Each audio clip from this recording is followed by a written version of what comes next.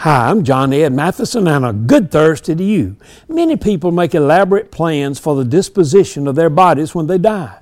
Recently, Nichelle Nichols, who played Lieutenant Uhura in the original Star Trek TV series, has arranged to have her ashes blasted into space later this year on a private spacecraft that will also carry the ashes of the Star Trek creator, Gene Roddenberry, and James Doohan, who is known as Scotty, the chief engineer.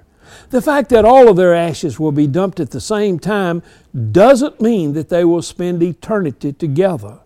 The way you may be sure that you spend eternity with your friends and family is to know that you and they know Jesus Christ and have committed their lives to Him.